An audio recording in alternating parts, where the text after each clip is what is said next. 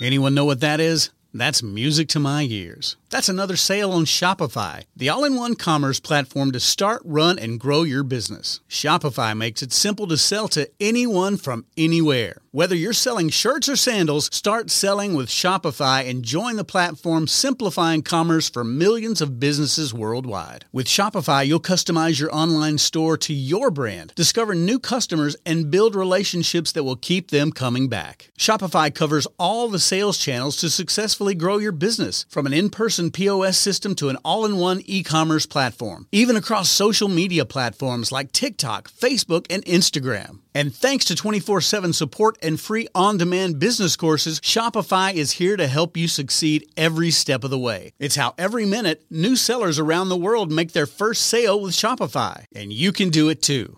I love how Shopify makes it simple for anyone to sell their products anywhere. Whether they're ebooks or earrings, Shopify simplifies starting and running your own successful business. When you're ready to take your idea to the world, do it with Shopify, the commerce platform powering millions of businesses down the street and around the globe. Now it's your turn to try Shopify for free and start selling anywhere. So sign up for a free trial at shopify.com/C-Suite, all lowercase on C-Suite. Go to shopify.com/C-Suite, all lowercase on C-Suite to start selling online today. Shopify.com/C-Suite.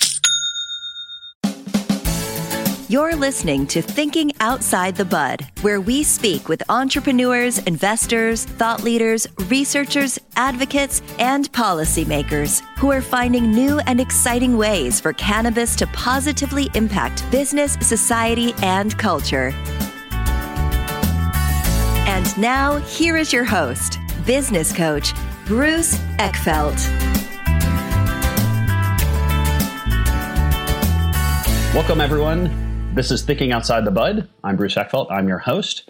Today we are with Adam Miller, and Adam is founder of Budding Tech and is a board member of the Medical Cannabis Council of Australia. He's also on the advisory board to the Global Cannabis Applications Corp, which is a global leader in the development of innovative data technologies for the cannabis industry. So welcome, Adam. Thank you for having me. And I'm really excited about this conversation, because I think that, so I'm based in New York. We're all excited about what's happening in New Jersey and in New York State and some of the East Coast here. But I actually think some of the bigger and probably more interesting aspects of the cannabis market is actually international. So, I'm really excited to kind of hear what's going on in Australia, what you're doing down there, how that's kind of feeding into more of the global market for cannabis, and how we're really treating this as an international market rather than just kind of this, local, state by state, country by country kind of thing. So excited to have you on. Thanks for being here. It's good to be here. Why don't we start with just a little bit of background? So I'm always curious about people's stories about how they kind of got into the space, what was the situation, but give our listeners a sense of how you got into the cannabis market. So I had a few interesting intersection points. The first was in 2014. I so happened to meet Governor Hickenlooper in Colorado. I actually shook his hand at an event that he was running to raise funds for his campaign for re-election. 2015, I found myself in California, and I was looking around, and I thought this was a very interesting space that was evolving, but didn't really pay too much attention to it because the way that the system was set up, it was so far from what I could conceive that Australia would adopt that it was just another amazing thing that the Americans had figured out how to do. And then I started to read a little bit more about the medical application of cannabis, the innovation that was taking place in America and Canada and Israel. And my eyes really opened up. And I will never forget, I was in my parents' front yard. I was visiting from out of town. And I had read an article about a startup in America called Ease Applications. And I had an insight moment that the cannabis market would hit the Australian shores quite soon. And sure enough, that happened about 6 to 8 months later. The Australian government federally legalized cannabis for medical use. So I found myself involved in the space really by somewhat dumb luck. But I'm very interested in the medical application of cannabis. I truly believe that it is quite a profound medicine. And I also I have a personal family member who is in need of this medication. Yep. And the accessibility of it is just not here right now. So for people who are very dear and close to me, I truly hope that in the near future, cannabis in Australia will become more accessible, as I see its in deep importance. Yeah. And where is Australia at this point? So you say that it's federally, they've passed legislation to make it federally legal for medical use. Give us some more insight on where the market's actually developed, what is available, what's not available at this point. Yep. So I'll give you a bit of the background. So in February 2016, the federal government amended the Drugs Narcotics Act. That's the legislation around narcotics drugs. Mm-hmm. And the amendment was specific around the cultivation and manufacturing of cannabis for scientific and medical purposes.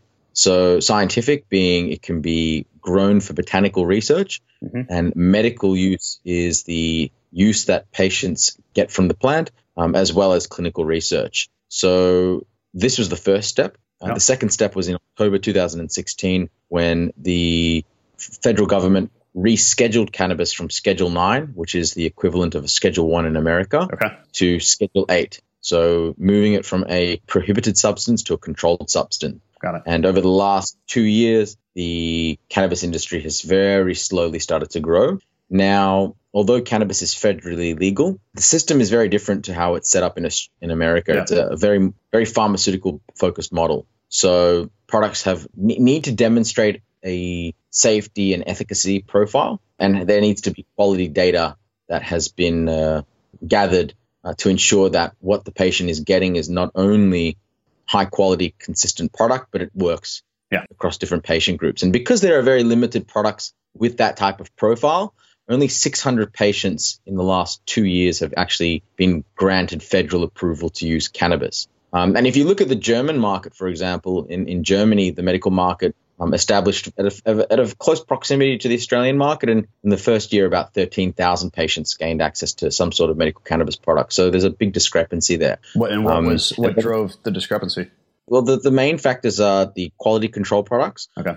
Australians are very conservative people, much more different to the American and Canadian population. Mm-hmm. Australians are conservative, they go by the books, and they pay a great deal of respect to the medical authorities and the regulators. So although cannabis is federally available, it's not endorsed by the Australian Medical Association and the Royal College of Physicians, mm-hmm. and there's not an open support from the federal government. Although there is a lot of public displays of support, actions speak much louder than words, and 600 patients is a dismal amount in my professional view. Yeah. So it sounds like there's kind of these two threads going. One is the kind of the regulatory, scientific, operational, industry side, and then there's kind of the public perception, the endorsement, the kind of the stance on cannabis as a medical tool that's still being developed.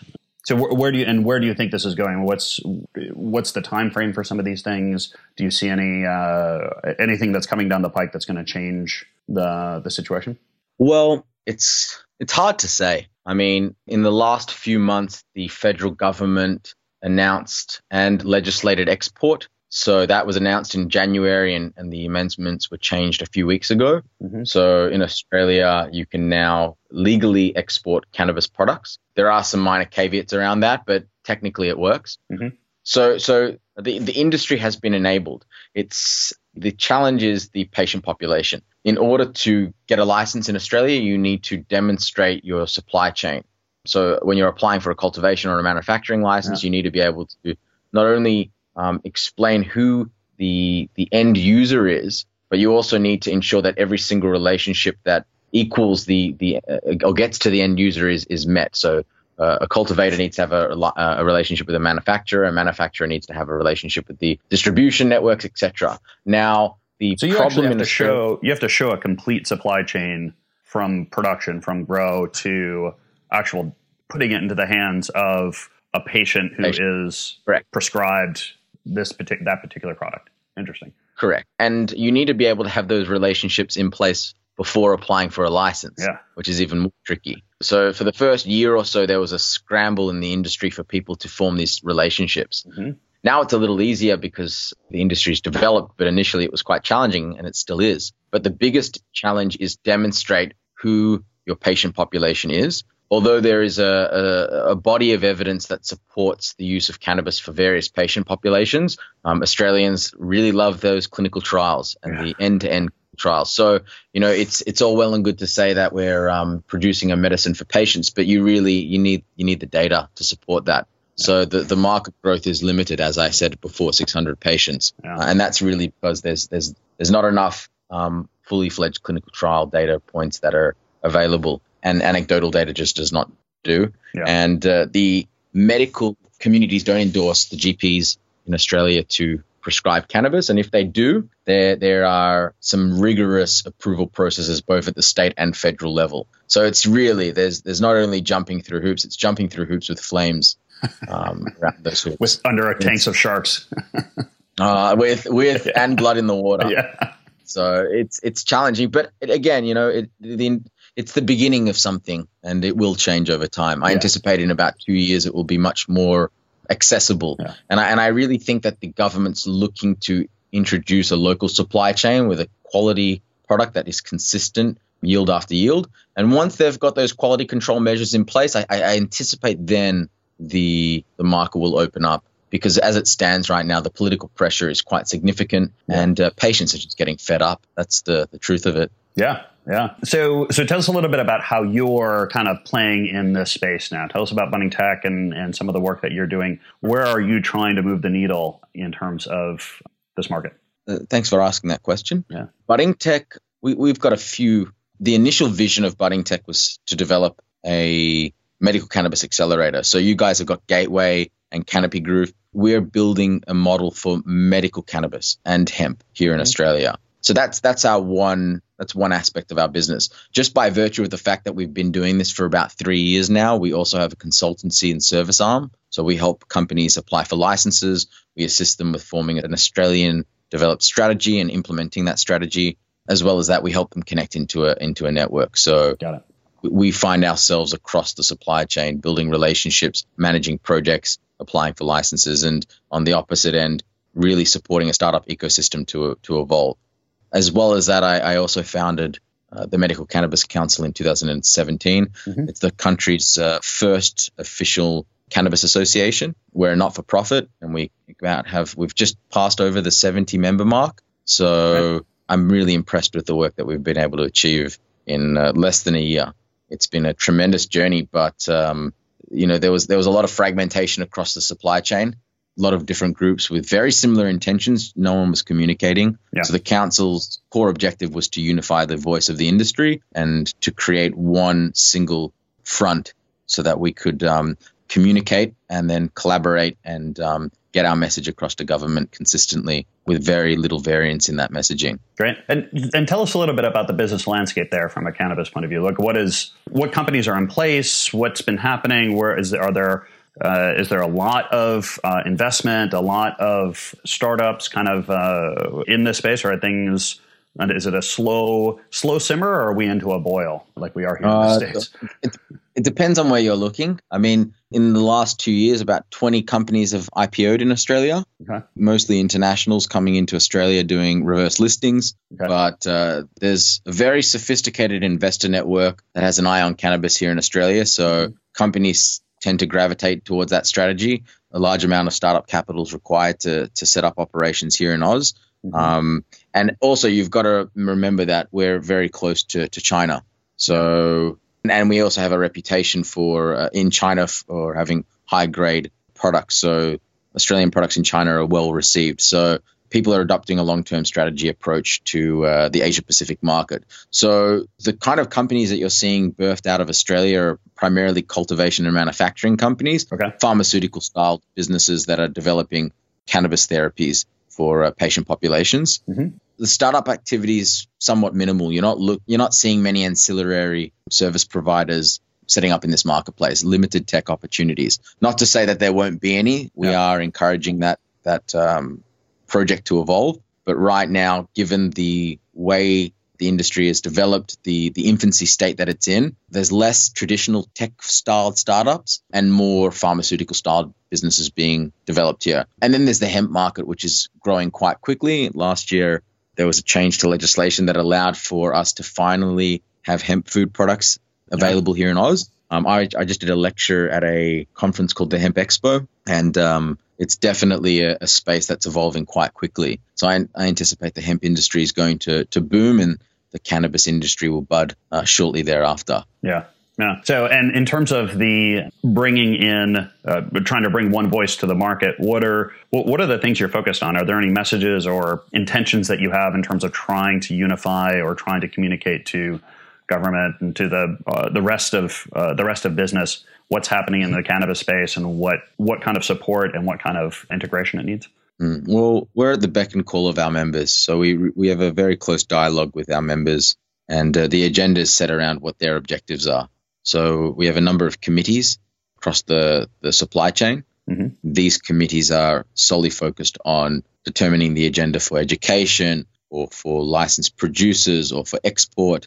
Our mandate is to build an industry backed on evidence and high quality products for patients. So that mandate sits above the council to build an industry that supports the parties since the launching of our council. But primarily what the objective is to ensure that our members have a consensus and we put that consensus to government. So an example of this was when the government had put out a request to industry to understand what the position on export was.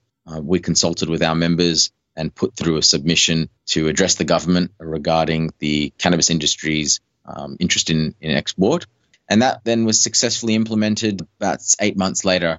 I won't say that the Cannabis Council was solely responsible for that, but I definitely say we played a role in shifting that position at a government level. Good. And I'm curious about the export piece, because I think that as much as all these local markets have growth opportunities and are doing interesting things, I think the international side, once you start looking at cannabis as an international market, it's a whole different ball of wax. What do you see happening at an international level? How do you see Australia playing into that? What do you think is going to be, what could we expect over the next 12, 24 months in terms of development of an international cannabis market? Well, the reason the federal government opened up export is to empower the local industry to have an additional revenue model that could sustain their, or to keep it viable, really. Now, I don't know if you know this, but Australia supplies about 40% of the world's poppies. Oh, interesting. I did not know that. So we have a reputation for producing high grade pharmaceuticals, and I believe Australia intends to leverage that. The supply shortages in Germany and potentially in Canada might be an opportunity for Australian operators to take their product from the local supply and move that internationally. In the last 2 years, more than 15 countries have created a medical program. Thailand, for example, in Asia Pacific region, has just recently announced its intentions to legislate cannabis for medical use. So as this shift in perception starts to change around the world, so too will the opportunities for product to be supplied to countries that are developing their local supply chain, just like the Australian infrastructure is developed in a similar fashion. For the first 2 years, we have had no local product, and we've been receiving most of the product from Canada and the Netherlands. So this is how Australia will, develop its international footprint. Yeah. As well as that, the amount of research that's being conducted in Australia is there's quite a bit. There's a number of clinical trials being developed here in Australia, and eventually the intention will be to have pharmaceutical products that have gone through past phase 3 clinical trials, and those products will then be positioned for a global market. And we have an excellent reputation for high grade pharmaceuticals, as I mentioned. So that's a long game for Australia. And as cannabis is more widely adopted internationally, so too will the opportunity for those products to be shipped internationally. With that being said, we do have competitors. You look at Colombia, for example, where they've got quite liberal medical cannabis legislation and a strong intention for export. Couple that with low-cost labor and ideal growing environments, you're going to have a pretty competitive product price to contend with. So it's quite volatile right now where the market sits in regards to who's going to own it, so to speak. Mm-hmm.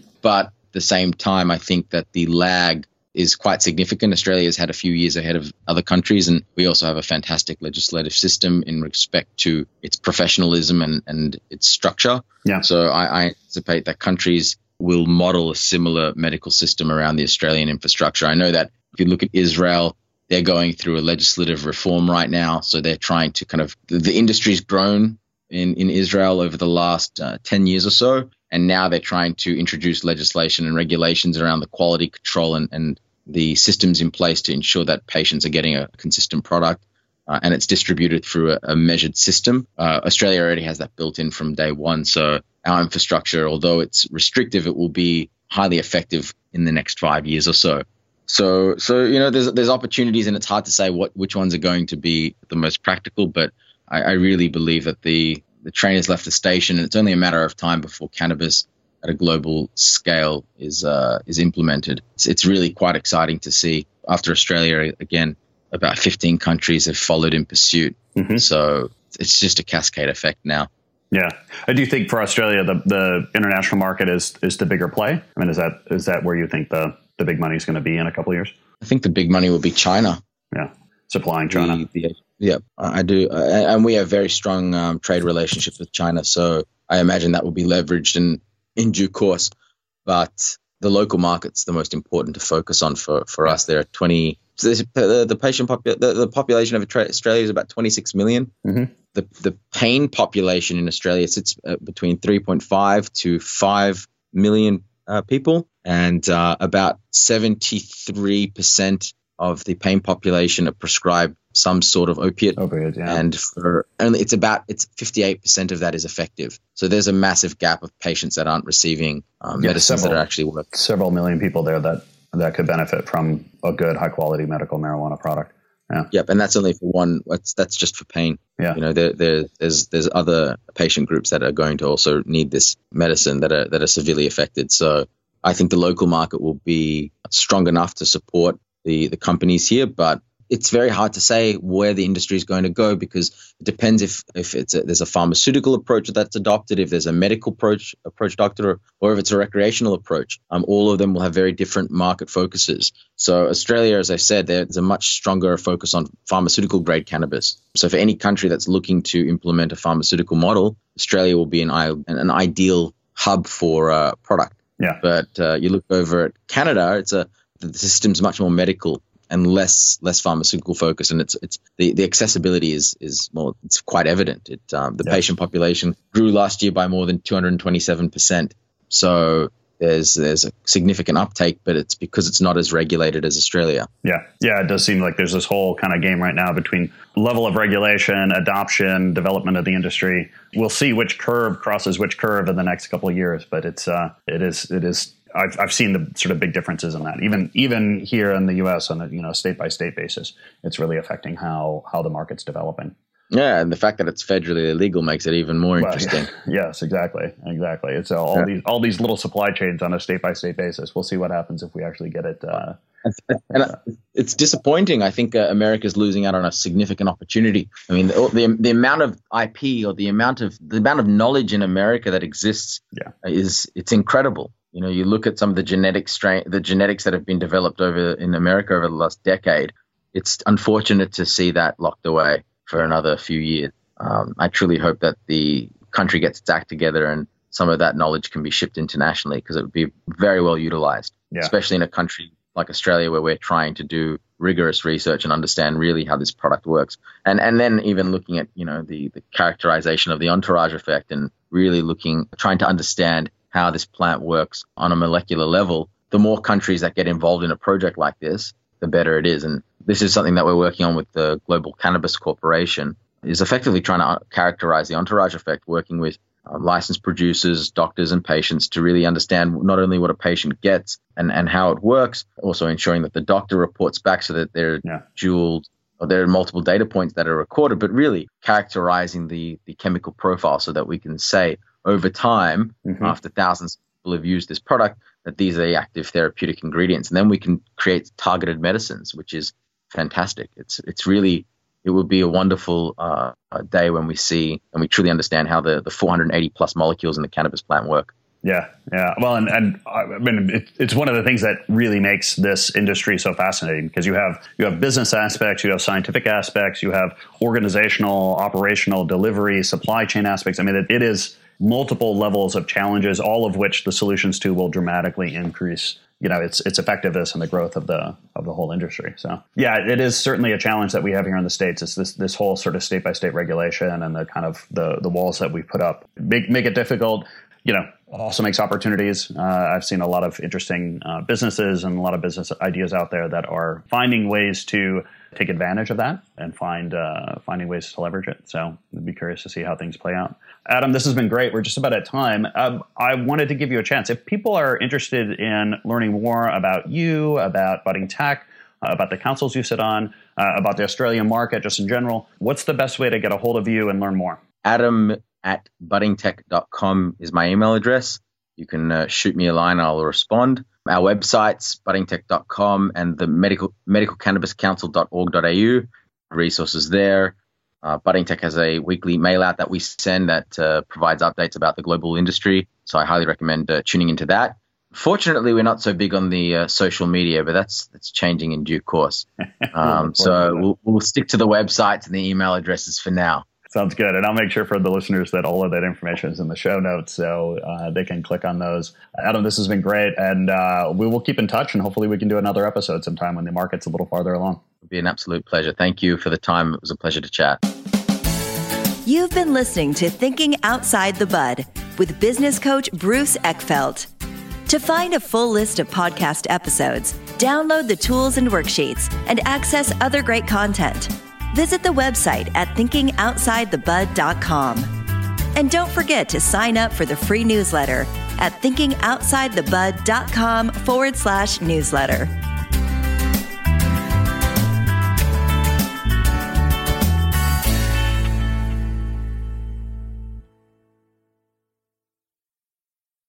This podcast is a part of the C-Suite Radio Network. For more top business podcasts, visit c-suiteradio.com.